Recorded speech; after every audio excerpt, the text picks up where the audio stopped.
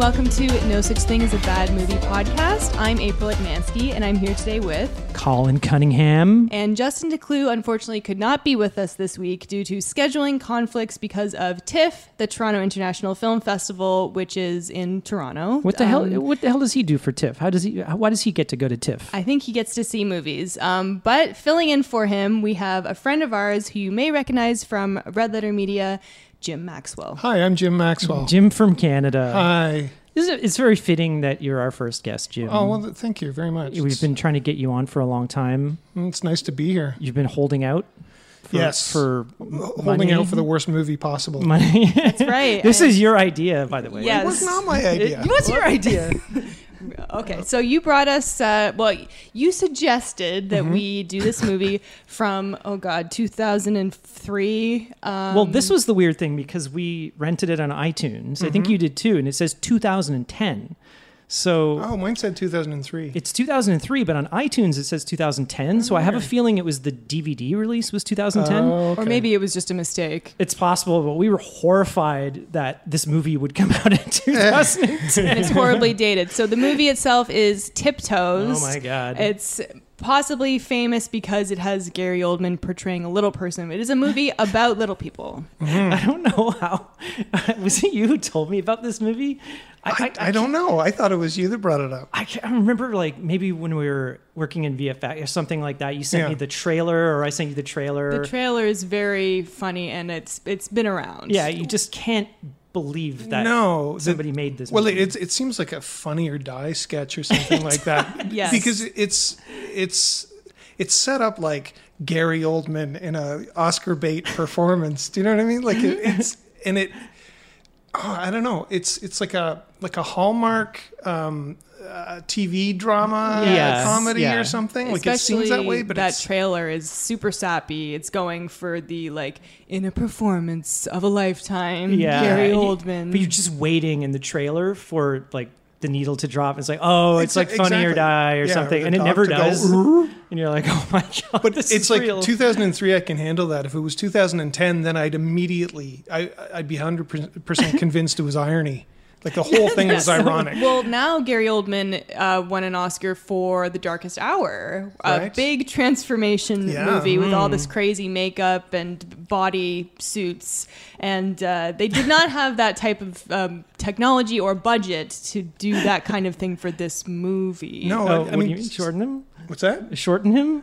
No. Oh, I disagree because there is an effect shot that we'll talk about. Oh, yeah, sure.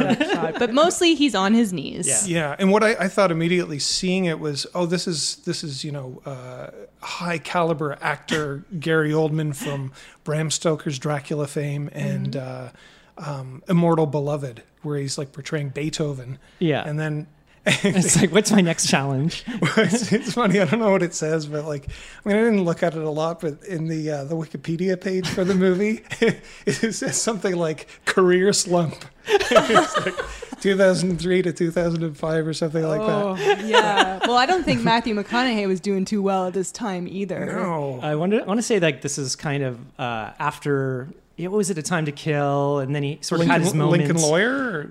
Yeah, and that was his big breakout role. He did these dramas, and then he did a hard left to romantic comedy, which I think was after this movie. Yeah, and then I think it was True Detective that kind of brought him back onto the sort of mainstream again. After all the rom-coms. And his career was... Posters looked identical to each other. Exactly, yeah. It was like they were leaning against one another. He was in the Gerard Butler phase of his career. Right, exactly. And Kate Beckinsale is also in this movie. She's the other lead, and I thought that she was more successful than she was, but then I looked her up, her IMDb, and she's not done very much. She looks like a baby in this movie. She looks so young, very young. Yeah, but I guess her breakout was it was Pearl Harbor, I think. Right. Okay. Where she's Ben Affleck's girlfriend, or her and Josh fiance. Hartnett were the big kind of breakouts in that movie, and then I don't think she did anything other than Underworld movies. Yeah, after The that. Aviator. Oh, she played was in that? Ava April Gardner, reminded me of which that. is probably a very small role, and she's lots of terrible Ava movies Gardner? of Van Helsing. Okay. She was in a rom-com with John Cusack called Serendipity that I know very well, but it's not very good. Yeah. The thing about this is the most impressive with Kate Beckinsale is the fact that I was like, oh, wait a second, isn't she English? Because she has a really thick English accent. Yeah. And like I wasn't. Hello. Well, yeah, only halfway through. Only halfway through, when I was horrified by the movie, did I realize, wait a second, Kate Beckinsale has an English accent. If you're going to be horrified by anything, it's her accent. Wait, so this is like Gary Oldman played Dracula, and Kate Beckinsale was in Van Helsing. That's right. Killing vampires. I don't know where I'm going with this. I think she was like a gypsy or something in that. Pardon the expression. That's ouch. Okay, well, you mean a Romany? We'll talk about a Van derogatory Helsing. version of Egyptian. Yeah, we'll talk about Van Helsing another time. We may have to do that someday. Okay, so brief synopsis of this movie: Matthew McConaughey and Kate Beckinsale are, young professionals. They're in love. They're having a good time, and she gets pregnant, and he's like, oh shit, I haven't told her, even though I'm living with her, that my twin brother is a little person and my whole family are little people. And so she's angry about this, but she meets the family, she integrates into his life basically, and he acts like a jerk, and Gary Oldman acts kind of nice to her. She has the baby. Matthew McConaughey leaves her. The end. Right, that's it. What's funny, because it's like a year goes by when they're dating before he mentions that like he's from a family of little people. Something you probably should bring up, especially where she's like, well, we talked about having kids. Yeah. And he's like, yeah, but not right now. It's like, come on. It always means later with guys like McConaughey. Yeah. But the thing is, the movie opens up with like he's going to some convention. Yeah, what is it's it, the Little People's Defense League. What is that? What does that mean? Are they like an armed militia? Well, I don't know. Maybe they need to be protected somehow. Well, maybe it's just like they fight for little people rights. It's possible, yeah. Which is maybe not covered by the Disabilities Act. And this is like a who's who of little people actors. That's right. For sure. Although no Danny Woodburn, I looked it up. He was a Mickey on Seinfeld. Oh, he's not okay. in this movie. How did he miss out? So I really wanted to look this stuff up, but I didn't get the chance to. But I think the little person from In Bruges is in this movie, and I could be wrong, and that means I'm making a general statement, and I apologize Very for that. possible. But the little person from the Red Room in Twin Peaks. Yes. Do you remember the actor's name? No, I don't. I just call him Samson because The that's backwards who he played talking in. man. Yeah, He played exactly. in Carnival, but he's very talented. Oh, he's really good in it. Yeah, and He plays Matthew McConaughey's dad. Yeah. that's right. And Gary Oldman's dad. And Thumbelina from Total Total Recall. Recall. I'm sorry, I can't remember her name, but she's blonde, and she was in one episode of Seinfeld as well.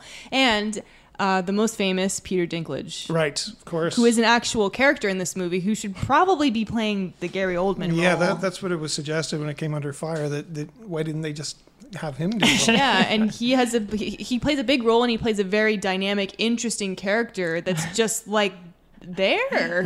With one of the worst French accents you've It ever heard. He's a good actor. Yeah, his mastery of accents, I don't It think just leaves sounds something like to a be cheesy French accent. It doesn't sound like a horrible accent. No, I was telling Jim it sounds like if you're doing a play in like grade 3 and then your teacher says that you're a French person. Yeah, exactly. It's like, Gives you a black and white striped shirt and like a little pencil thin mustache. and you've got a baguette. But it's bad. It's obviously bad. But he's really. Whenever he's on screen, he's endearing. He's a character. Yeah, like you're immediately drawn to his eyes. Like he's got so much soul in his eyes. Yes, and he's really good looking in this movie. Yeah, I April mean, was going on. there's a lot of scenes with him without his shirt on. especially when he has the cornrows later on. Oh God! Well, like Peter Dinklage on Game of Thrones doesn't really get to be sexy until like season 5 or something like that. There's a bit at like the beginning, but then later he's just like he's basically like a slave for like half the show, and he's got a beard and he's all like scraggly, and he's like riding on a motorcycle, and he's got like, does he have tattoos? Oh yeah, a lot of people have tattoos in this movie. He had like an shoulder tattoo. I think it's like a cross or something. Yeah, and he's like smoking cigarettes. But what is he? Drinking. He's like a communist or something. He's a Marxist. A Marxist. Right. Okay. He's always spouting political. About the revolution. And he's always drinking this like, what is it? A mixture of like cough medicine or it's something like that. morphine mixed with cherry liqueur. Yeah, he's like puking his guts out. But like, apparently, different scenes in the movie. They say that he has to take morphine to deal with like his aches and pains, but he also seems like an alcoholic. Yeah, right. Well, he is French, and he hooks up with another probably alcoholic, Patricia Arquette, who's also in this movie. How far would this have been from True Romance, Patricia Arquette? This was Seems like the same. When was True Romance? Like 93? I thought it was later than that. Oh, so it's that old. I can look it up. I thought. Let's see. Well, it was after before Pulp Fiction, so it was like 90s. I believe it was. Yeah, it'd probably be mid-90s, I think. Okay. But you know what? Patricia Arquette's kind of ageless. It was 93. True there Romance. she is. Yeah. Oh, okay, so 10 years after. She looks the same. We're not quite sure what her story is. She sort of like talks about her husband. She was married to like a truck driver or something like that. And they find her she's hitchhiking, and Peter Dinklage picks her up. Yeah, she's getting kicked right out. At the beginning of the movie. Well, first of all, we're like introduced to Gary Oldman and Peter Dinklage, and it looks like they're riding motorcycles to go to this Little People's Defense party or something like that. And Gary Oldman, to hide the fact that it's a tall person, and it has this huge big contraption that he sits in. Yeah. It's like a kind of... It's to hide him from the waist down. Like a soapbox derby kind of motorcycle. It's this weird motorcycle chopper / car hybrid. Yeah. It's almost like a sidecar if the sidecar was the motorcycle. Exactly, yeah. But I mean, they always have him in the foreground and Peter Dinklage in the background. So it's, I don't really know if they're trying to do a forced perspective situation, but I mean, for those scenes, I thought it always worked. Like, I never really questioned, outside of the fact that I know Gary Oldman isn't a little person. But the proportions weren't right. Well, they did some... I was sort of reading afterwards that they had done... it was like an interview with Patricia Arquette, and she said Gary Oldman had some like head appliances on, which kind of makes sense, I guess, to enlarge his head. Well, okay, his head actually looks... I thought it kind of looked smaller, but they've given him... they've given him like giant sort of shoulder pads. He has like a hunch. Yeah. He has a shoulder hunch. Yeah, right. and initially I thought, did they just do a really bad job and they just stuck a towel under his coat or something like that? But then as the movie goes, like you're actually educated on the fact that people who have dwarfism, I don't know what the actual syndrome's called. I think that's it. Yeah, have. I think Matthew McConaughey mentions it. They have like oversized overabundance of musculature for their bones or something like that. So they're constantly they're constantly in pain. Yeah, so they have to take morphine all the time. But they obviously, it was like, okay, they've given Gary Oldman a limp to compensate for the fact that he's walking on his knees the entire movie. Yeah. He's got a cane the entire time. Yeah, if he was just a normal, sort of didn't have any issues, he would be walking on his knees and it would look weird. So they're like, okay, give him a cane, make him have a limp. Yeah. I couldn't help thinking every time I saw Gary Oldman that like outside of the hair, if they gave him a slight haircut, he'd still kind of look like Jim Gordon from the Nolan Batman films. Doesn't look much different. You're right. Like the mustache and the glasses. Maybe they I think it was under his wig. Maybe they enlarged his head a bit or something like that. Right. Okay. Yeah. And then the wig had extra head. In IMDb, it said his pants were worn very high and tight. Exactly. Yeah, just to make him look smaller. But we talked about it. Colin, you and I had talked about the walking on the knees to suggest the idea that he's a little person. And there's that one scene in the hallway of the hotel or the. I think it's when he's going to see his girlfriend. Yeah. When he's sort of walking towards camera. Yeah. And it's they've cloned out the carpet in the hallway so that you can't see his legs. But then there's this like terrible like seam roto line. Yeah, you can see it frame like per frame. Breathing. Yeah. Like in between his legs. Perfect way of putting it. It's because he's walking under all these hallway lights. Yeah. And I have a feeling that it was casting all these multiple shadows in every which direction. Yeah. So they've kind of badly patched in the carpet, and then his little has these shoes glued to his knees. Yeah. Oh yeah, that's like the way he is the whole movie. Yeah. It looks like they're kind of like morphing and like doing weird twists and warps and stuff like that. It's very funny. It's like it's passable. I mean, all the sort of special and on-set practical effects are pretty passable. I mean, there's one scene where he's sitting on the couch with Kate Beckinsale and his legs.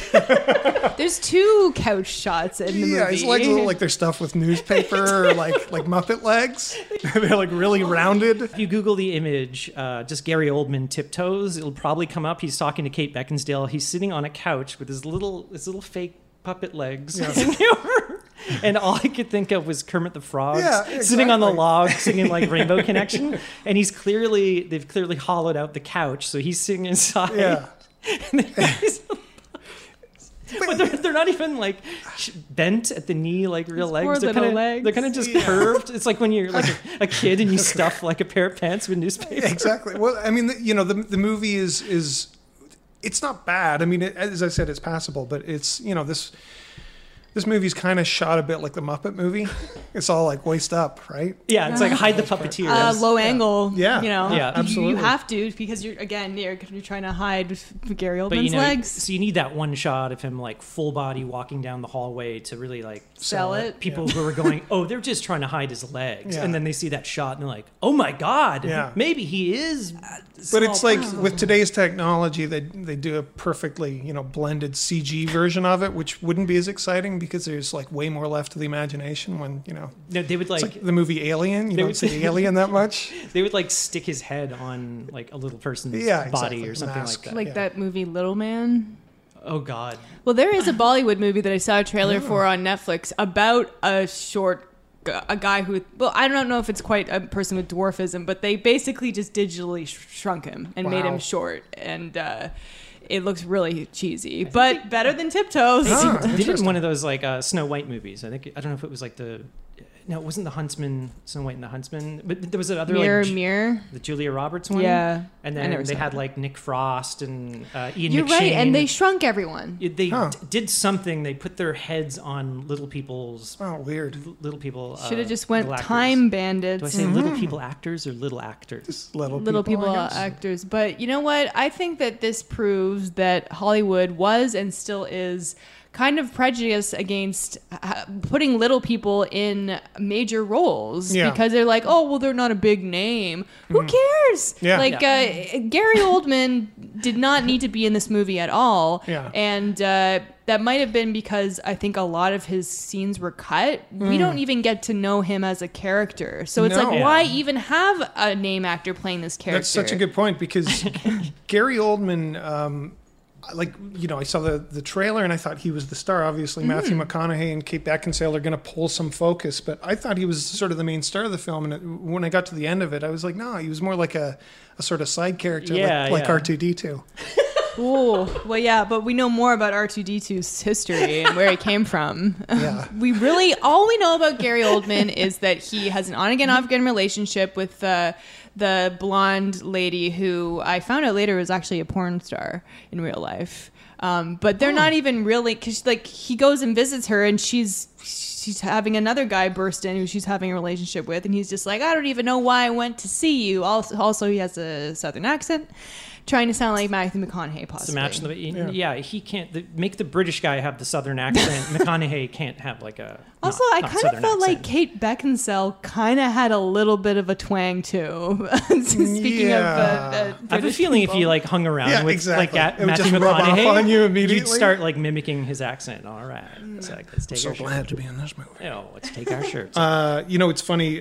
They're supposed to be twins, but Gary Oldman's actually like 11 years older than him. He's much older, and he looks older. Yeah, he does not look like. This is primo McConaughey. Yeah, this is prime beef. Speaking of which. Remember that scene where he comes back from the little people's defense? He hasn't told Kate Beckinsale at this point. He keeps making excuses like, oh, I got to do a family thing. Yeah. And then he comes back. She's in bed, and then he's taking his suit off and stuff like that, and he strips down to his tighty whities. Mm-hmm. You get the McConaughey abs. Unnecessary.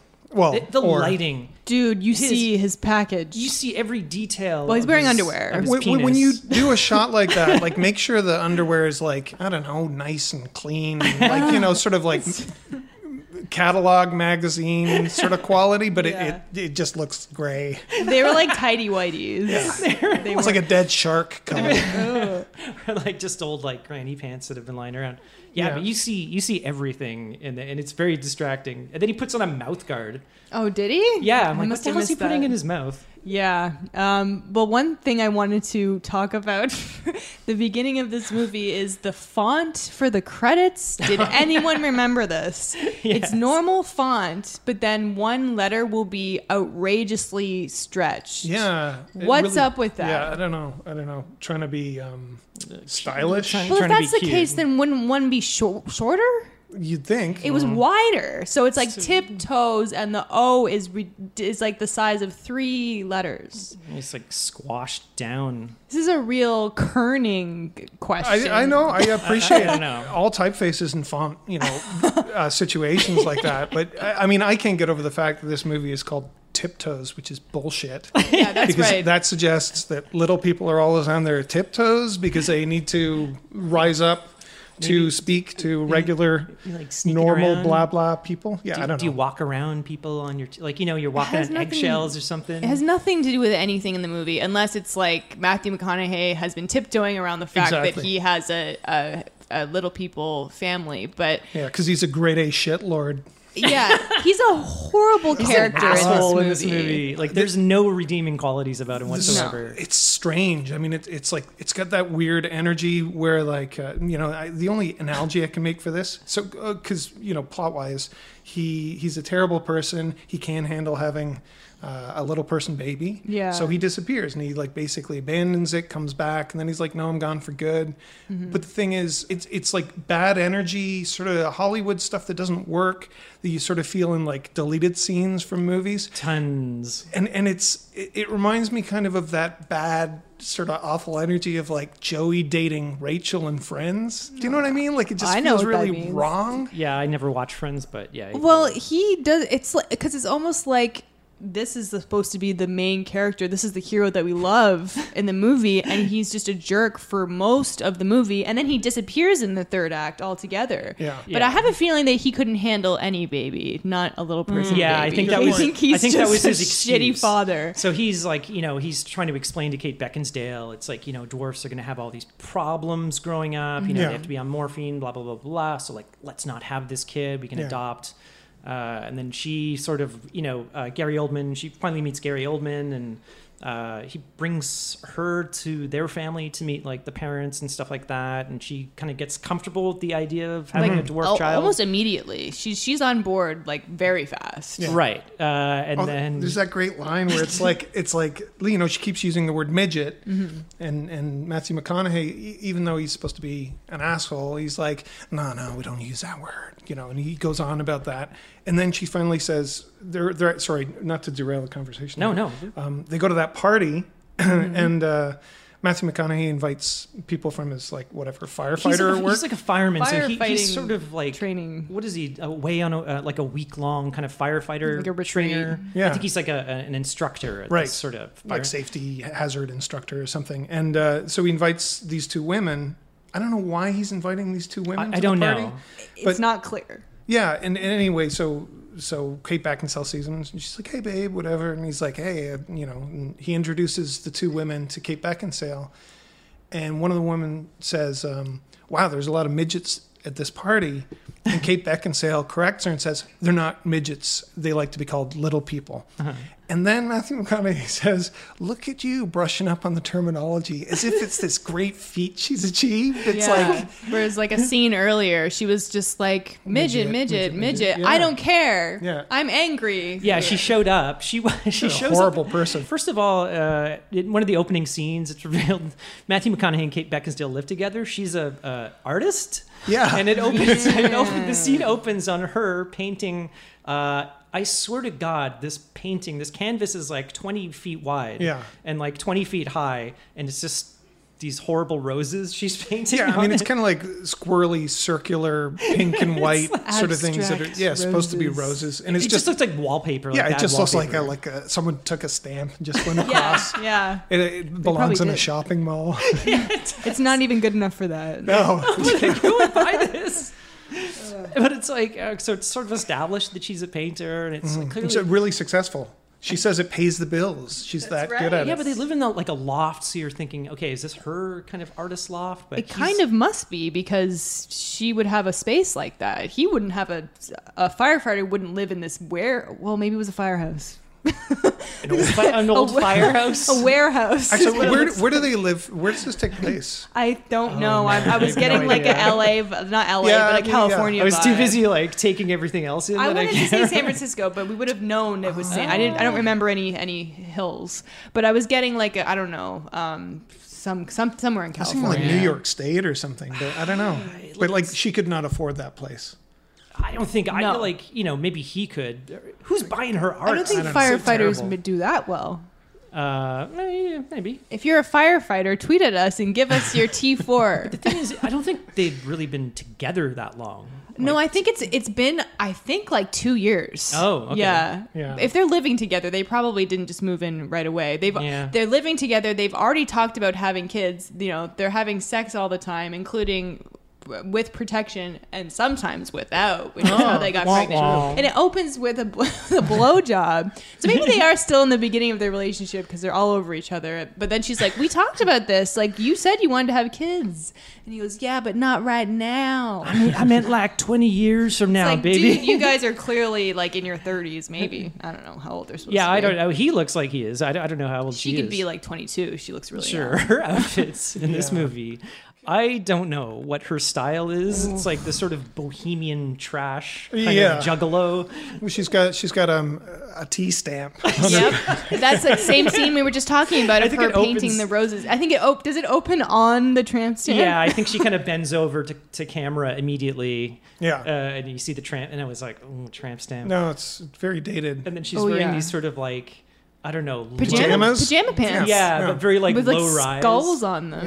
But like that's a real. She's an artist. Yeah, that's a real choice by the costume designer, the art director. They put bad tattoos on this character. Yeah. She has long brown hair and then the ends are like dyed red. Like it's very like, okay, maybe it was popular at the time, but they made a choice to make her look really kind of trendy and bohemian. She wears these ridiculous hats. Like, is it supposed to make her look, I don't know, less creditable or something? Silly, like he's too good for her or something like that. I don't know. I don't know. Her wardrobe. I don't know. Her wardrobe reminds me of like that shitty band, the Spin Doctors. Yeah. It's like, and it, like she keeps changing her hairstyle. And one of her hairstyles looks like sort of a cross between like Mickey Mouse and like Bram Stoker's like Gary Oldman Dracula. Dude, yes. Like it's like the big balls on the top. It's too big even for Sailor Moon hair. Yeah. It's just two gigantic balls on her head. That's when she goes to the little person party. Yeah. So like he's leaving for work and then she starts pulling down his pants to give him a blowjob and it's just like, this isn't the first. It's like when I want to stare at the painting, like that scene where can we just show more of the painting? I think he denies her. I think he's like, he says, I gotta go, but I have a feeling that's just because he's facing the painting and he just doesn't want to stare at it for like 2 minutes. Or like the painting's turning him off. He's like, oh baby, I don't do this to me right now. Don't do this to me right now. Speaking shit. So it's like later in the movie, they after he finds out that she's pregnant, he gets really angry and he goes off in a huff and then cuts to him at the training and he's training all these firemen. He's being a total asshole to this one guy, like calling him like a fat ass and like yelling at him. Yeah, and then the sort of taller blonde girl comes over to him and like, you asshole, what's wrong with you? And then Kate Beckinsale just shows up. She walks in. She's got like a sleepy old man cap, like from like the night before Christmas. She's wearing the pajama pants. There is a story. She's wearing the same pajama pants. Oh my God, is it that cap? Is that the cap? It's that hat. Okay, so we were reading. This is after Gary Oldman showed up at her place, and she was like, "What? You're his brother?" Yeah. Right. So this is what it's revealed. And she's like, "You never told me like your brother was a midget and blah blah blah." And he's like, "We don't use that term." And then so she's wearing this hat, and I don't know how to describe it. It's something you'd wear. It's like the Gathering of the Juggalos. It's like, it looks like a kind of jester's toque, like it has three kind of tendrils with like pom poms, right? And it has a old timey sleeping cap, kind of. Yeah, the long, like tail. Ebenezer Scrooge. Yes, but three kind of pom poms. And she's an artist. What the hell is up with this hat? And then so we looked up trivia about this, and I sort of looked up the backstory of this movie. And the director had said that Kate Beckinsale would only sign on to do the movie at scale. Yeah. I guess it was like an indie movie if she could wear her lucky hat in the movie. And I'm assuming it's this because... And then the director agreed. And then the producers were like, can she take that hat off? And during a very dramatic scene too. Yeah, and it makes no sense. Yeah. The producer, so apparently the director's father-in-law lived next to the creator of Cops, the TV show Cops, and he and his wife were rich from Cops and were looking to like invest in movies and actually funded this movie. Yeah. So it was the Cops creator's wife that came over to the director during this shot and said like, she has to take that hat off. Yeah. He was trying to explain, no, this is her lucky hat. It's the only reason like we have her. Yeah, I don't think that hat like is a lucky hat. It's done a lot for her career. No, it's absolutely ridiculous like it's looking. Distracting. It's like the opposite of a lucky hat because her career just went down the shitter. It's like a snowboarding hat. Exactly. And maybe it was popular at the time. But the director says that led to a rift between him and the producers, which led to him being fired from this movie. So it was all because of this terrible hat, this terrible toque. And so really it's Kate Beckinsale's fault. She should have been mature enough to be like, it's just a hat. Yeah. But so no. maybe she was a lot younger back then. So she didn't wear it in Pearl Harbor, I don't think. Every time I think of Kate Beckinsale's career now, I'm just going to think shitty hat. It's a period piece. She didn't wear it in Pearl Harbor. It's a period piece. Michael, I've got to wear my lucky hat in Pearl Harbor. Aviator, I got to wear the lucky hat. She's always Van wearing... Helsing. Yeah. Oh, that'd be great. You know why? Because every other movie was a period piece that she was in. Yeah, and it's like, and then somebody just takes her aside and like, Kate, maybe it's not a lucky hat. Yeah. Because your career is in a terrible spot. The dialogue in this, I mean, it is sort of so bad it's good in places that oh God, it's just so stiff. Like it's cheesy for sure. Yeah, and just they have so many bedroom scenes like with low, dark lighting and everything, and it's so gross. And at one point she's like, "Is it that big a deal if our child is a dwarf?" And Matthew McConaughey says, "It's not something you just walk into." Like that's a really weird way to put it. And walk into. I think I can't tell if it's after that or before that, but like they have this gross scene where they're like eating each other's faces essentially, and just like the audio is so loud. Ew. And it's like this flat, horrible, callous dialogue followed by like just kissing, gross eating noises. The thing about like it's not something you just walk into. Later he says we should just adopt and not have kids. So essentially what he's saying is if you're going to have a baby who has dwarfism, you should plan it. But also don't plan it, just don't have one. Yeah. And in fact, just don't have any baby. Yeah. And when the baby is born, he flips out in the hospital. Well, we have to talk about the transition. So like they decide to get married. She meets the parents. Her parents meet. And then her parents come over. Her dad is played by Chad Everett from Mulholland Drive. Right. He's the older actor that Naomi Watts has to do the audition with. Mm-hmm. So there's two Lynchian character actors in that scene. Yeah, that's right. Oh my God. Because Matthew McConaughey's father was in Twin Peaks. Right. This is almost like a David Lynch film. It kind of is, yeah. I wish it was. And then you kind of, they're meeting... the fan, you think, oh God, they're going to say something, terrible. And then the mom does the fake out. She says, okay, I don't want to seem prejudiced, but... Yeah. And you think it's like she's prejudiced against little people. And then she says, well, you have to get married at a Jewish wedding, and everybody sighs and really, the fake out. Cut to they're married. They're getting married. In the park? Just a random park. Oh, you know what? It's probably the same field that he was doing that firefighter demonstration in earlier. Just probably set-wise. That looked like a quarry or something. I remember it being a quarry when they got married. I don't know. Yeah.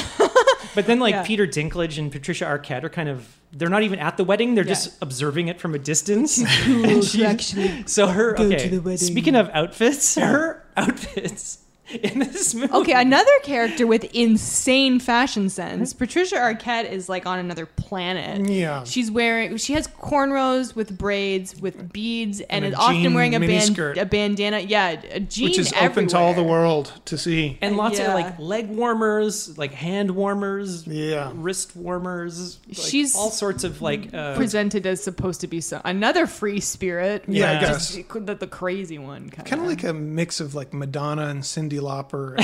Yes. And like just a roadkill with like Bo Derek's hair from 10. Yeah, gross. This is so gross. But then like Peter Dinklage also has cornrows in the scene. Yeah. So it's like they've been together so long that, she's giving him cornrows and he's looking over and they're just like making out and talking about the drinking wedding. like out of like a Solo cup, I believe. Like to say, I think they might be codependently alcoholics. I love that scene because they're getting evicted from the hotel, and the hotel manager's like, he comes up the stairs, and so that the camera's like focused on him coming down the balcony, going like room to room to room, and he's looking at he's supposed to be the manager of the hotel, but he's looking. The actor decided to improvise, and as if he was counting like the numbers of the hotel room doors, as if. But it plays like he doesn't know where he is. Like he doesn't know his own hotel. But he's like trying to kick them out, and then Peter Dinklage is like, he pulls a gun out. He's sort of hiding behind the door off to the side, and he's like, "Oh, get rid of them," to Patricia Arquette, and then he pulls a gun out, and he's like waiting. Who is this guy? In case he has to. There's a lot of really poor, weird choices in this. It feels like it was shot on a weekend. Well, speaking of which, it was apparently originally supposed to be more of a comedy, which makes sense when you kind of look at these set pieces and scenes. For example, the little person party, it's like a pool party kind of, hosted by David Alan Grier, another name that's in this movie. It kind of looks like a cheap James Brown. He looks like he's cosplaying as wig. James Brown, but for some reason he knows all of these little people. He was at the convention earlier, and it's like this wild and crazy party, and then the ex-girlfriend of Gary Oldman ends up having sex with him in this like glass room, like in front of everybody. So it's like, whoa, crazy, and he bursts in, and it's kind of like a wacky, incident, and then cut to like Kate Beckinsale and Matthew McConaughey talking seriously about the future of their baby. It just there's a weird, it's a weird tonal mishmash. Same with the scene earlier where Gary Oldman gets beaten up by the guy who is same girl, the blonde woman who is a porn star in real life.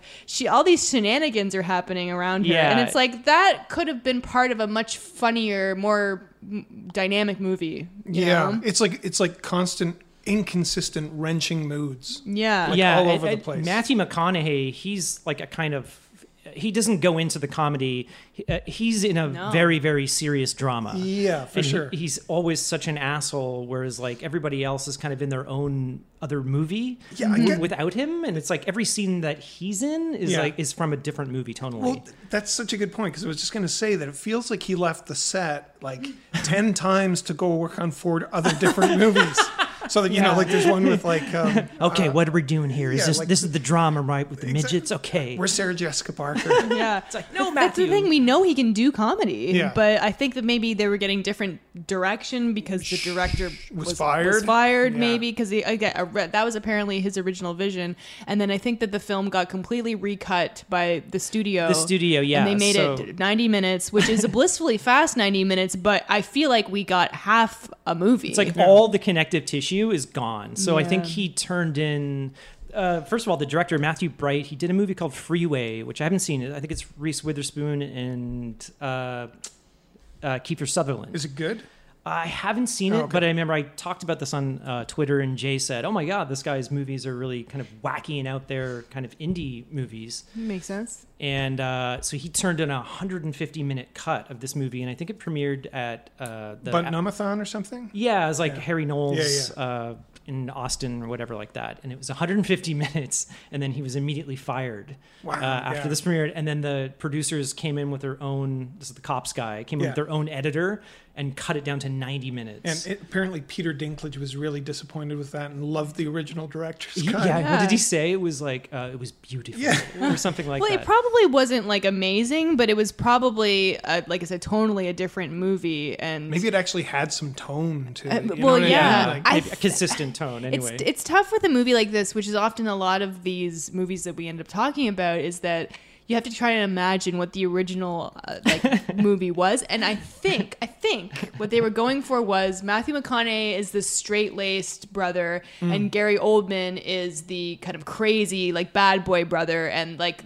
isn't it interesting how they have this dynamic, but it's also about what it's like to live as a little person and what it's like to be born into a family of little people, and how he's like, how he's kind of wrestling with those two parts of himself, because all the wacky shenanigans are surrounding Gary Oldman, right? And yet we don't get anything about his character. It seems like all his stuff got cut out, and there's a little bit around, and we got all the drama from McConaughey and Kate Beckinsale in. It's so weird. All his stuff is so wooden, Matthew McConaughey. Yeah. It's funny because all the comedy stuff isn't funny. Like the purposeful comedy stuff is not funny. Not really. And all the drama stuff is hilarious. It's so terrible. Because you get lines like Kate Beckinsale saying, "I'm not one of those crazy anti-abortion people." Matthew McConaughey responds, "Having a fucked up baby is no bed of roses, Carol."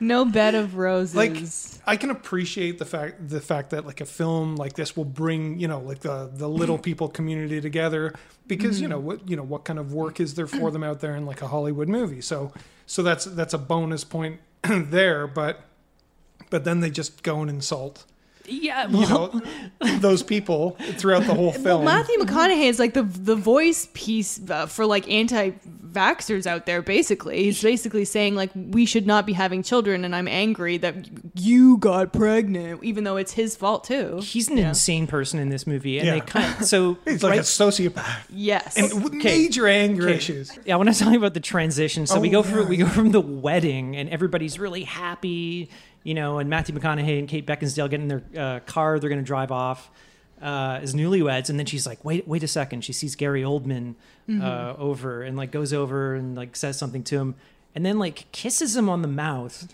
Sensually. It's so inappropriate, and you're like, where did this come from? They've had 2 scenes together. Yeah, and she says something like, I think you're really terrific, or you're really wonderful, or something, and she like just kisses him on the mouth. And I just looked at April like, whoa. There's a quality of it where like it's like a pity kiss or something. Like, I feel bad for you, so I'm gonna give you this like big sexy kiss, and it's just gross. But it's kind of like not really set up that they're interested or something. The movie is trying to tell us that she's interested in him because he was nice to her, but we didn't even get that impression. But all those scenes have been cut out. He basically just introduced himself and talked a little bit about his life, and then he goes on. Then he goes on 4chan and becomes an incel. Who, Gary Oldman? Yeah. But yeah, all his character development scenes got cut out, I guess.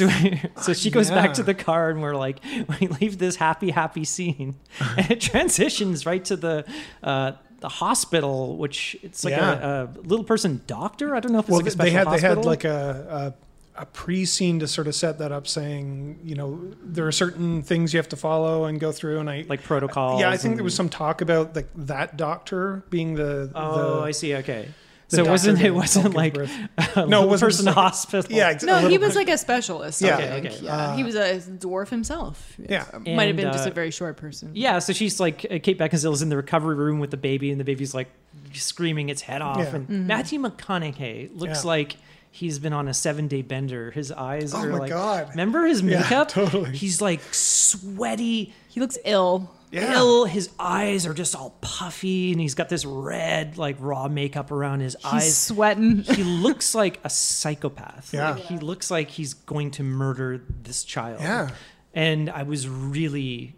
The scene was so creepy. Yeah, it was like I totally tensed up. And then he like punches the door. He punches a hole through the door. Right through the door. It's like, Matthew McConaughey, this is not your house. This is a government building. Yeah, it's Matthew McConaughey, this is not your role. Get out of this movie. You're in the wrong movie. And he's like, I'm filming like 10 movies this week. I forgot which one. And isn't the doctor like, are you okay? No, are you going to be okay with this? The doctor says, is there anything you need? And he says, all I need is new chromosomes. Put that line in the trailer. And then he asks, can I hold the baby, right? Yeah. And he's like, can I hold him? Yeah, and she's like, he looks like a serial killer, and you can see it in her eyes that she's worried that something's going to happen. And then I was terrified in this scene. I'm like, oh God.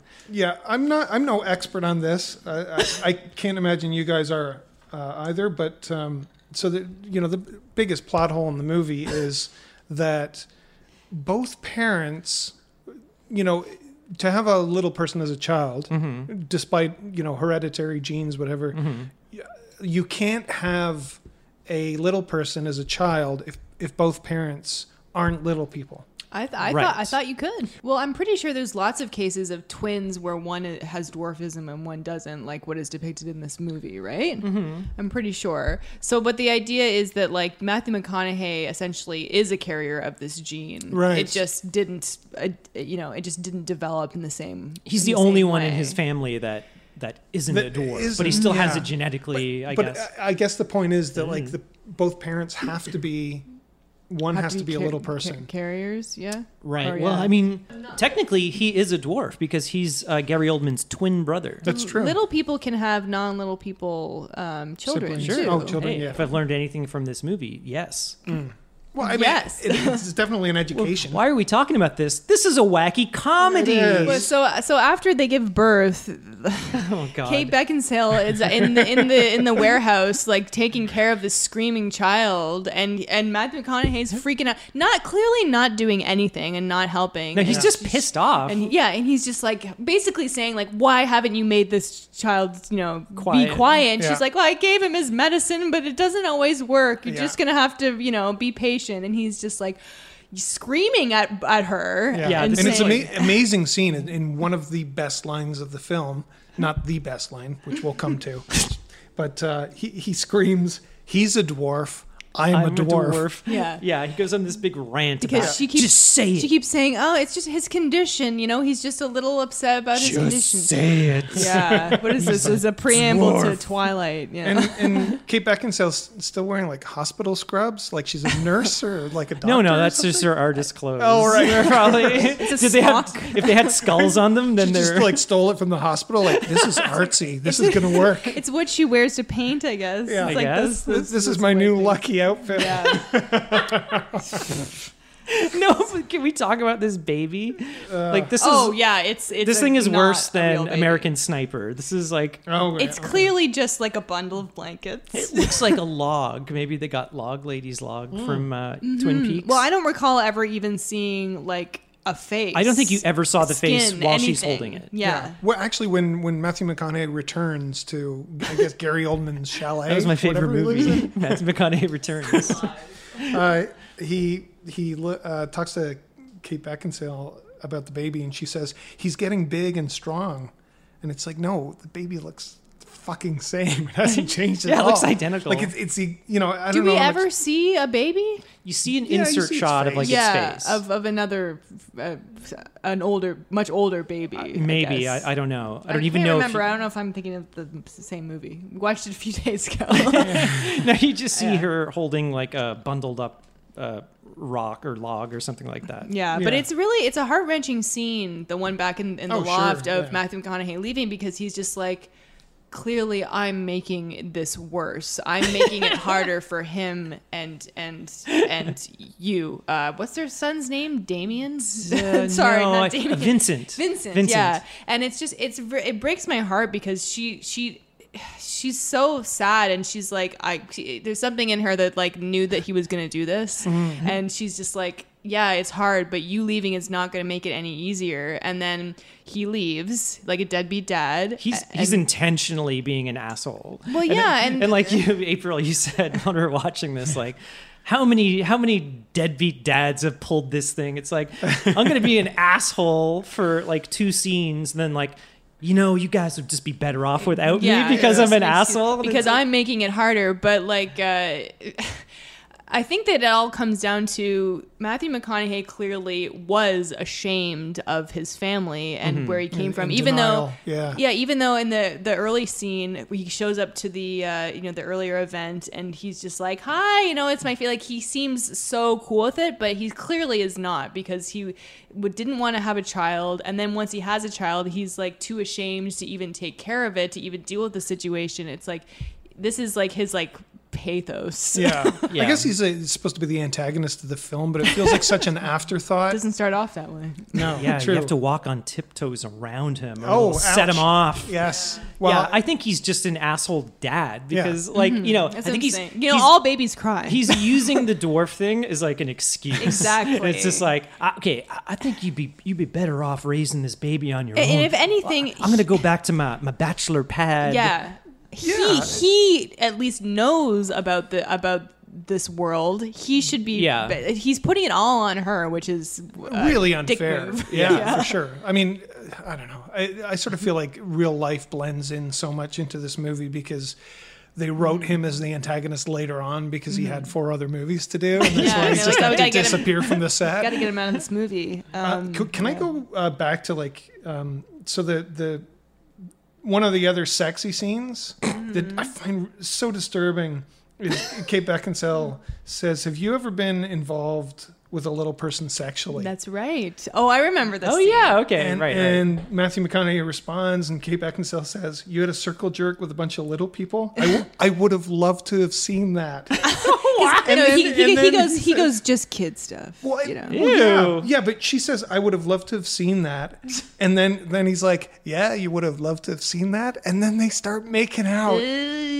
That's gross. It's so gross. It's inappropriate. And like the music's swelling. It's like super emotional, like Field of Dreams style music. That's how you know this is supposed to be the entire movie. Meanwhile, your like skin is crawling. Or that was supposed to at least be kind of tongue in cheek, like. Yeah, he's got his tongue in her cheek. It's like I'm trying to think of the sound mixers, who are like mixing the music and the audio for the movie, and they just decide to like mix the sound just that little bit louder than the dialogue because it's so terrible. Well, speaking of this sound, this is a rarity, but I mean, first of all, we rented this on iTunes. It's 4:3. Yeah. Disappointing. Disgusting. Yeah, right off the bat, and it was like, oh, was this a TV movie? I have no idea. And then the sound mix, I didn't have any issues, but McConaughey kind of. There's like little whispering scenes when he and Kate Beckinsale are in bed together. Kate Beckinsale is impossible to hear. And they're, just facing each other in bed and kind of whisper talking. We had to turn on subtitles twice. Yeah. And then there was a point where April's just like, just leave them on. Yeah. Because we kept turning them on and off per scene, but I was just, it's helping me. I can't understand. His son's name is Vincent. Yeah. No, I agree. It's funny though that you said like you didn't have too many issues with the dialogue or the hearing the sound mixing. Yeah. But like I had like major issues with the jumping between on-set like recorded dialogue and ADR. And there's some really bad ADR going on. And I looked at the credits and it's like ADR looping by Voices Anonymous. That's the name of the company? It's like the equivalent of Alan Smithy. Like ADR. We did so bad. We don't want our name on this. Oh, God. Oh, God. Yeah. Well, the conclusion of the movie is after McConaughey leaves, Kate Beckinsale really has nowhere to go, so she goes and finds Rolf, who, by the way, is Gary Oldman's name. Wait, she's got that big loft. McConaughey didn't kick her out of the loft. Well, I thought it was her loft, but who knows? What if he was So didn't she? She went to stay with Gary Oldman. Yeah, she kind of shows up at his but who's at the loft? I don't know. And he says you can stay as long as you want. Right, because he's broken up with his. Maybe he did kick them out. That's even worse. Yeah, he's like, I think you'd be better for the both of you if you weren't around. If you me leave, and I don't want to know where you're gonna go. So she goes up to there and goodbye artist career. Yeah, exactly. Well, she's got to put it aside to be a mom. And so Peter, but just for a while, but Peter Dinklage and Patricia Arquette are up. It's like his cottage, and there's trouble in paradise with them. They've been together. Looks like, I don't know, maybe 9 months a year, probably since she got pregnant, and they're fighting because he says something like bad about like the Women's Liberation Front or something. Okay. Yeah, he's like, oh, I thought you say you wanted to be a feminist, but why aren't you paying the check or something like that. By the way, much better accent than Peter Dinklage. And they like so they break up and they storm out, and then Gary Oldman's like, they fight all the time. So basically there's like 5 minutes of the movie left, and she's hanging out with Gary Oldman for, I'm guessing, a week or two, who knows, and Matthew McConaughey shows up and he's like, I'm getting help, I'm seeing a therapist, I want to be a part of, what's his name? I think Vincent's life. No, he said something like, I'm trying to be the man that you want me to be, or something like that. Which makes no sense. I like how you say like there's 5 minutes of the movie left, and it's kind of like they have 5 minutes of shooting time left. We gotta finish. It's like, man, I gotta be on the set of Failure to Launch 3. He just jumps in and then he leaves. He goes, I gotta go. Which one is this? Oh, hey, Gary Oldman. All right, this is the midget one. I mean, it is good that he's like he's trying to put an effort in, but it's a little half baked. And she's like, no, I can't rely on you for any kind of support right now. I don't trust you. Neither would I. And he goes, okay, and leaves. No, when he says to Gary Oldman as he's leaving, love my child. Is that what he says? Yes. Oh my, that's cool. That's creepy. Because I read it on the subtitles. Otherwise, I wouldn't be able to hear it. Which is kind of a segue into the scene where Kate Beckinsale comes down with the see-through dressing gown. Mm-hmm. Yeah, you can see her tits. And Gary Oldman's sitting on the couch with the baby. Oh, and he's like, you can go back to sleep. His little puppet legs. He just went in and took the baby who was fussing and said, like, I'll take him for a while. And I think that was, you see her face, her reaction. She's like, like this is what a dad does or something. A loving partner. Yeah. And then he's like sitting on the couch with his little puppet legs with the baby, and he's singing Rainbow Connection. It's not easy being green. Is the return of the puppet legs, and then those are my favorite lyrics from Rainbow Connection. Yeah, I know. So he goes down. They go have a nice scene outside. They look at the stars, and he sets up like a little fire pit. Yeah, it's like a bonfire. Is it a little fire pit? It's a little fire pit. It's a cool setup. He's got a nice pad. I don't blame her for wanting to live there. Hey, by the way, so you were saying 5 minutes to go in the movie. This is the first time we realize what Gary Oldman does for a living. Oh yeah, he's you like a writer. Find that out. I don't think unless he explains it earlier. Isn't he like a magazine writer or something? Or gets like articles. Oh, I'm syndicated in this magazine. Oh, I thought you were saying he was like a novelist, like a famous novelist. Like he writes articles for newspapers or something like that. Something that should have been clearer earlier in the movie. Yeah, character development in the last 5 minutes. Yeah, the 5 minutes of the movie. But I don't remember what the dialogue is, but Kate Beckinsale leans in, kisses him. No, she says, it's Rolf. It's okay if you want to kiss me. Oh, that's right. Which is the ultimate, like, I'm not even really into this. You know what I mean? Like, it's okay if you want to kiss me. It's like, no, if you wanted to kiss that person. You just kiss them? You kiss them, yeah. It's okay if you want to, like, do some stuff at me. Rolf, it's do some stuff to me, and I'll just look Rolf, it's okay if you want to wear my lucky hat. It's funny. So I'm watching the movie, and, like, this is, like, 3 minutes. There are 3 minutes left, and I started writing, like, notes. And I wrote, I would have been impressed if Gary Oldman and Kate Beckinsale decided to get together and make out. And they do. Yeah. And that's the end of the movie. Yeah. And I'm kind of impressed by how odd and weird that is. Maybe my favorite part of the movie. Yeah. Yeah. Well, have you noticed that all the relationships in this movie are, other than Matthew McConaughey and Kate Beckinsale, are tall person and little person? There's no really other than like the parents, it's like there's a lot of are they trying to say something? Well, they're just like us. Like Gary Oldman's blonde bimbo girlfriend, like she has like the guy who bursts in is just oh, you're driving me crazy. I love you. He's a tall person, and then the David Alan Grier, the Patricia Arquette, and Peter Dinklage. The relationship at the end.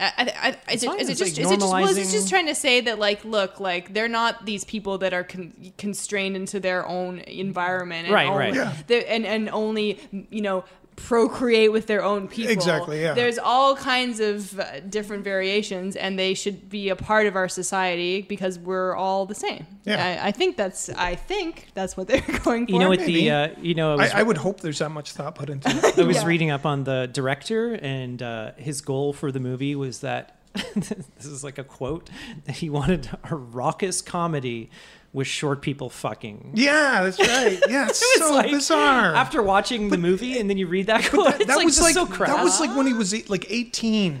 Yeah, that's right. And the script wasn't written and production didn't start till like 30 years later. Right. So he wrote that like when he was like 18 years old. It's so weird. Yeah, it's just bizarre. There should be a movie like that. Yeah. I think it was like his last movie. And so like I was reading some of the IMDb trivia, and like Jim and I we're talking about this today. Like, it looks like the director wrote some of these as just sort of like jabs at the producers. It's all like wacky, like goofy.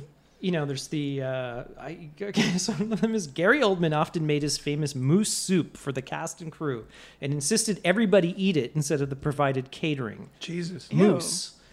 He claimed it awoke the machines within needed for his once-in-a-lifetime performance. Wow. Does that mean that it gives you gas? That's what it sounds like. The machines within. Moose soup? I don't think I've ever eaten moose. That sounds like moose is very, very gamey and fatty. Yeah. What is it? Wasn't there like methamphetamine? Yeah. So there's one. The film was over budget due to full throttle spending by producer Burt Krassler. Full throttle. Large quantities of sushi, Tito's brand vodka, and allegedly methamphetamines all made the list. Wow. That's insane. I guess I'm not rich enough for Tito's brand vodka. I've never heard of it, so I assume it's high end. Tito's is around, and no, it's not high end. Is it handmade vodka? Is it yeah, Tito's? it's mid range. Oh, okay. Yeah. Okay. It's below Grey Goose. Right, but they probably just bought it in crates. Meth. So, and we read this. I was like, Colin, is that meth? Yeah. And he was like, yes, that's crack. It's not. That's no, not. It's not crack. It's crack meth. and meth are different. Yeah, meth is meth and crack is crack. They both don't get they you all come amped. from the same thing, which No, is like crack speed. is cocaine. Meth is made by Walter White. Meth is made from like pharmaceutical. Yeah, like it's all over-the-counter chemicals. Clearly, I don't isn't it? know, but they got a cook on set to make. I don't think this sounds like something. So It was made up. The story goes when it premiered at Sundance. Jesus, can you imagine that? The 150-minute cut premiered at Sundance. Oh, so maybe it was better. And then they invited the director up on stage, and he just went on a huge rant about the producers and how he got fucked over and fired from the production. Right. And then he says like the producers were practically running up on stage to pull him off before he could finish. Shut up, yeah. And he was like, actually, Gary Oldman paid for my ticket to Sundance so I could actually do that, so I could get up on stage. Wow. Because I think he was probably pissed off too that they'd been cut down to like 90 minutes or. But you sort of figure Gary Oldman like goes deep in every role, right? Like Daniel Day-Lewis sort of style. Yeah, Right. he But clearly cared. Yeah, you know? he just doesn't maybe have as good taste. But No, in you never this, know. I think he's completely on board. Well, now we're getting to the point that Justin always sort of covers. Is what was your favorite part? Jim, you go. What was your favorite part? Okay, there are two parts. Like, I have a favorite line from the movie. Mm-hmm. Maybe I'll say that first because it's terrible. Gary Oldman freaking out in the party after he's gotten into like a fight with Peter Dinklage's character, screams out, "I'm a fucking fart." I remember that, and I didn't know what he was getting at. Yeah, he's rambling like a crazy person. But no, my favorite part about this movie, and it has a lot of integrity, is Gary Oldman's performance. I don't think it's like 100%. I assumed that would be yours. And It's not what I'm saying. But I was just going to say, like, yeah. it's consistent up until the chalet scene, but I guess time is supposed to have passed. Like, it sort of feels like 3 years later or something like that. But it's like anytime he was on screen and delivering his lines and like, his accent. It's very genuine. It's not like it's not a showy. If he wasn't playing a dwarf on his knees. The problem is I can't even hear what he's saying because I'm thinking about how he's on his knees. Right. And Gary Oldman is never one to give a bad performance. No, he's like an Oscar-winning actor. Yeah, even when he. But I can't get through because I'm looking at how ridiculous he looks. And there's even a shot where you actually see his leg. Oh, sure. Oh, that's right. Yeah, he was turning around at some party, and you kind of catch a glimpse of his leg coming up. Yeah. I was wondering if I didn't know it was Gary Oldman in this movie, if I would have known it was him going in. You know what I mean? Like going in, like maybe I would have figured it halfway through. He's like a chameleon. Yeah, he gets into. And those glasses really help to like. If he didn't just look so much like Jim Gordon. That's true. You know. Exactly. That's a giveaway. If I saw it when I was younger, before I'd seen a lot of Gary Oldman movies, I would have no idea. Yeah. But I don't think if you didn't know who he was and you saw the movie, you'd probably catch on at some point. But you'd probably think. You wouldn't realize, this is a person walking on his knees. Exactly, yeah. But until maybe the scene with him. Another problem with his character is that he doesn't like grow or change at all. No, which he's is probably really passive through the whole thing. Which and he's just kind of around. Again, I thought he was supposed to be the main character, but he's just kind of like so subdued through the whole thing. That was your good thing. Oh, we're grasping at straws for these things. Well, my favorite thing was Peter Dinklage. Oh. He's just so good, and he's good in this bad movie in this very corny role. Yeah. Who is like do a terrible accent, and his character is like a bit of a shit, but less of a shit than Gary or Matthew McConaughey. Absolutely. Yes. But he sees this girl on the side of the road and he's like, and he picks her up, and they have this kind of whirlwind romance, and they have this like parallel movie that's happening underneath the main movie. Yeah, and they could have their own film. Yeah, and it has like a beginning, middle, and an end, even if it's on the sidelines. There's some good lines that they have. It's like, she's like, well, why don't we get married when they're sitting at the wedding? And he's like, no, marriage turns like lovers into relatives or something. Yeah. He's got some real big ideas about everything. He's always like philosophizing. You wonder if he like added to the script, I know. But he's magnetic. Yeah. He's wonderful. I wish the movie was about him, and if not, I wish he was playing the Gary Oldman character. He should have been, who hopefully had a better, in my mind, would have had a better character. He should have been the lead, Rolf. And I think he's probably closer in age to Matthew McConaughey to be his twin. I agree. He's probably very young in this movie. Totally agree. But it kind of got shit on. I think Peter Dinklage recently even has like defended this movie. Oh, really? I was defended ask, the casting. I wonder what like present day Peter Dinklage would think of the director's now cut.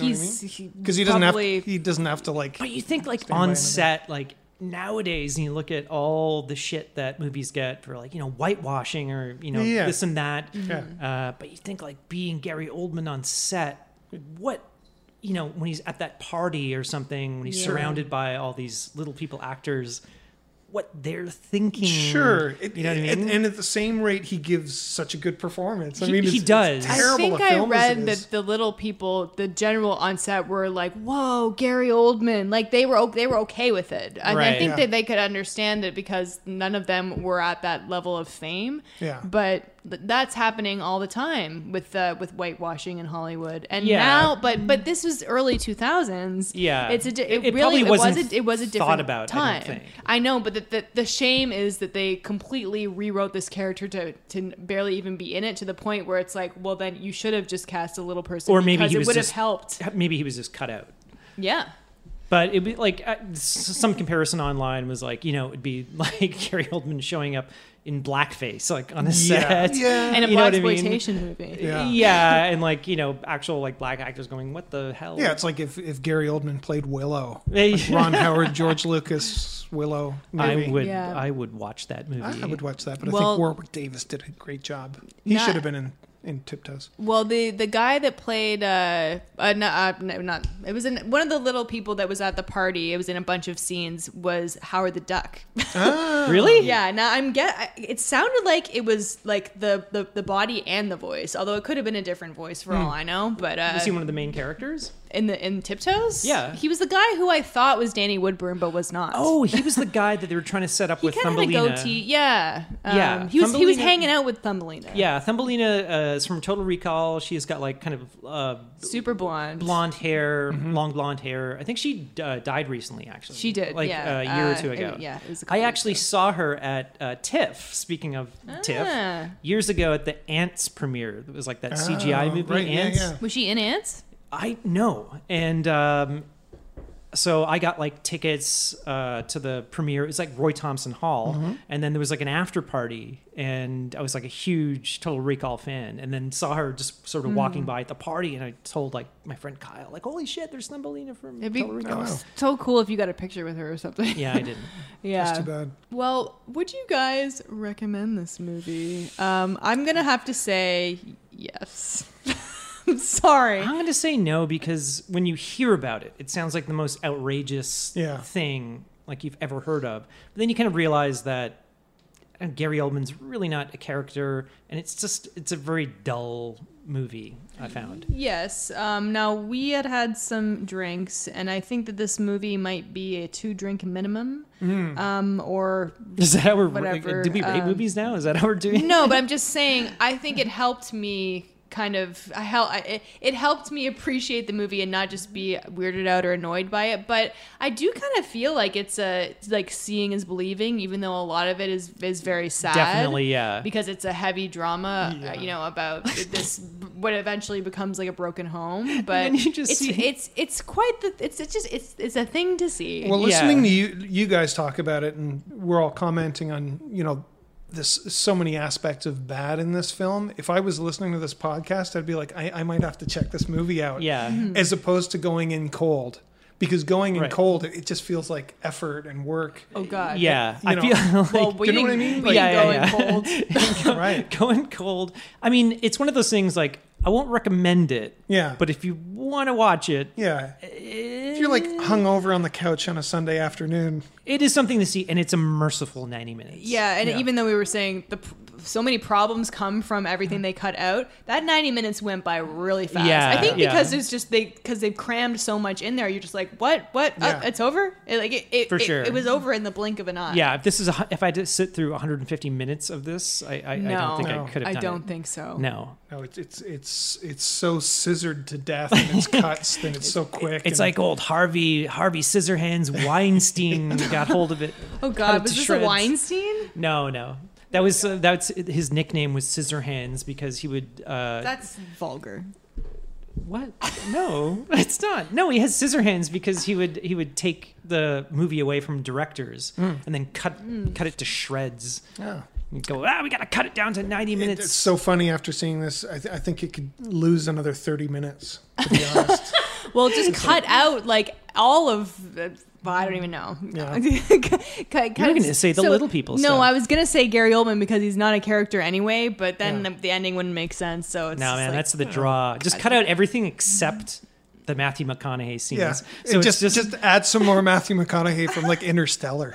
Yeah, he's just such a... It's like, why am I watching this movie with this asshole guy? There was a movie called Frailty where he actually played a serial killer. Directed by Bill Paxton. Oh, really?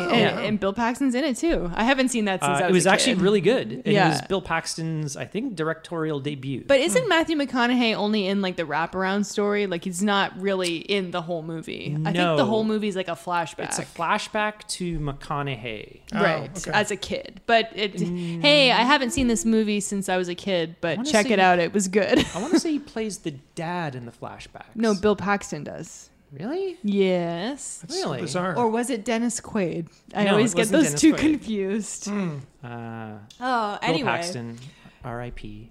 Yeah. Yeah.